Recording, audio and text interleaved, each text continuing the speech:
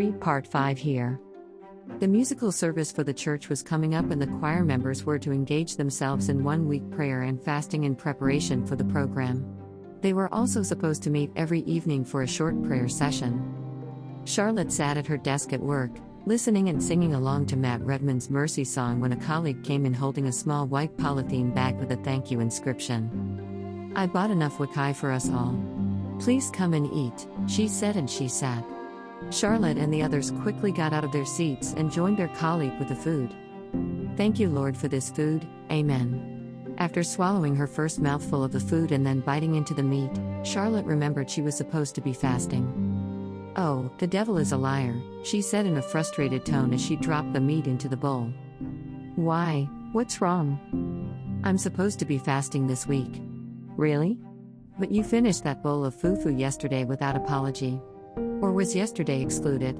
"Nah, it's just that fasting on Mondays never work for me. My tummy grumbles so much that I feel like it would burst out if I don't fill it. I zoom into it on Tuesdays, but it seems I failed." "You tempted me, nah?" she said accusingly to her colleague. "Oh, how was I to know you were seeking the face of God? Next time, make a banner across your desk." The others laughed. Charlotte stared at the food, which was quickly clearing from the bowl. "Ah well, since I've already, who took my meat?" "Which one?" a male colleague said as he put the meat in his mouth and licked his fingers. "So it's finished? Instead of going to pray for forgiveness, you're still looking for meat?" "I'll ask when I'm done eating. God understands. He knows my weakness," Charlotte said, and put another spoonful of the rice into her mouth.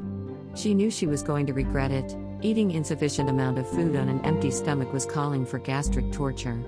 But she would endure it. She was strong like that. "Hey," Sandra greeted as she sat next to Charlotte.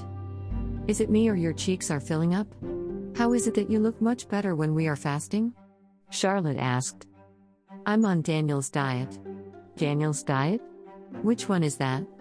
"Oh my dear, I'm talking of the biblical Daniel. Remember the part where he decided not to defile himself with the king's rich food and feed on vegetables and water? It works magic, girl. That's your definition of fasting?" "Oh, I do fast, I just break it at lunchtime. My job is stressful, dealing with the cakai of a boss on an empty tummy is a surety for trauma. But I pray. God knows my heart." Oh, so she wasn't the only one struggling with the 6 to 6 fasting schedule. She was grateful that God was merciful to weaklings like them. Frank and Pastor Emma walked in. He was the pastor in charge of the music department. He wore a very warm smile and cleaned up very nicely. Charlotte wondered if he had a nice voice. How spiritually romantic it would be to listen to him sing one of Fred Hammond's love songs. "Stop it, Charlotte," she scolded herself. They responded when he greeted them. "So how's the fasting going? Is your body adjusting to it? Is drinking coconut water out of place when fasting?" one of the male singers asked. Some chuckled. "I know staying off food whilst working could be taxing, so you could break it a little earlier so you can get the energy to work. The most important thing is spend quality time in studying of God's Word and praying. How's that one going? Have you been meditating on the Bible verses I sent you?" "Oh, he sent them messages?" Charlotte checked her phone. "What messages?" she whispered to Sandra. "The ones Frank has been posting on our WhatsApp group." "Oh," she said in a disappointed tone. "This is a very serious assignment. It is not just for you to show off your vocal skills, it is not showbiz. You're going to minister to souls who are needy, frustrated, broken, confused, and hungry, and God is going to touch them through you.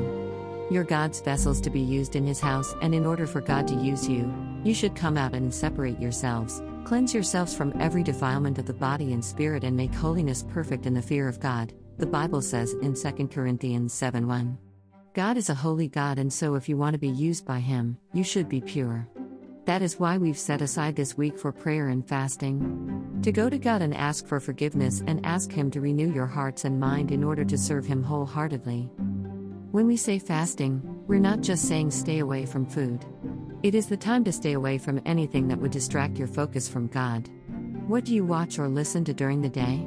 Does it keep you thinking of God, or does it paint sensual images in your head? Does your focus on God end when you break your fast, or do you keep communicating with Him even on your bed? Have you asked him what he needs you to do for him during this time and the program? The auditorium was dead silent. Are you preparing yourself for the spiritual warfare you'd be engaged in on this podium this coming Sunday?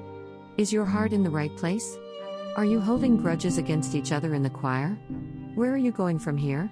Are you going to visit your friend with benefits and offer yourself as a warm-blooded sacrifice to be smooched, or are you going home to commune with God? Some of the choristers began to fidget in their seats. It was obvious the message was rubbing uncomfortably on them. As much as your physical presentation is important, it dims considerably when compared to the hearts you'd be having as you stand to sing. Let's be on our feet and pray. They stood. Let's hold each other's hands and pray for the ones whose hands you've held. Commit them to God for their hearts to be renewed and be prepared for Sunday's service.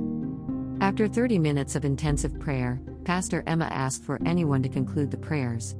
After some seconds of silence, Comfort started to pray. Amen, they all said when she ended the prayer.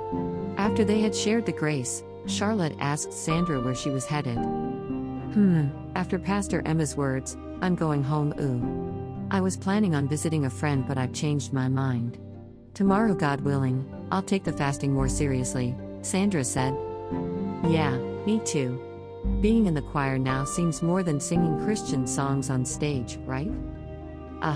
With all my issues, I'm beginning to wonder if I deserve to be here. We all don't, but thank God he doesn't hold our past against us. Past? Talk about now? Charlotte smiled. We're not perfect. Hey, we might be the least perfect among the lot here, but God can still use us if we let him. Sandra nodded and they hugged. Pray for me, will you? I will, under one condition, that you pray for me too. Deal. Copyright Josephine Amawako 2017. Read next part here. Kindly subscribe to my newsletter. Thanks. I'd appreciate it if you could fill out this survey for me. Thank you very much.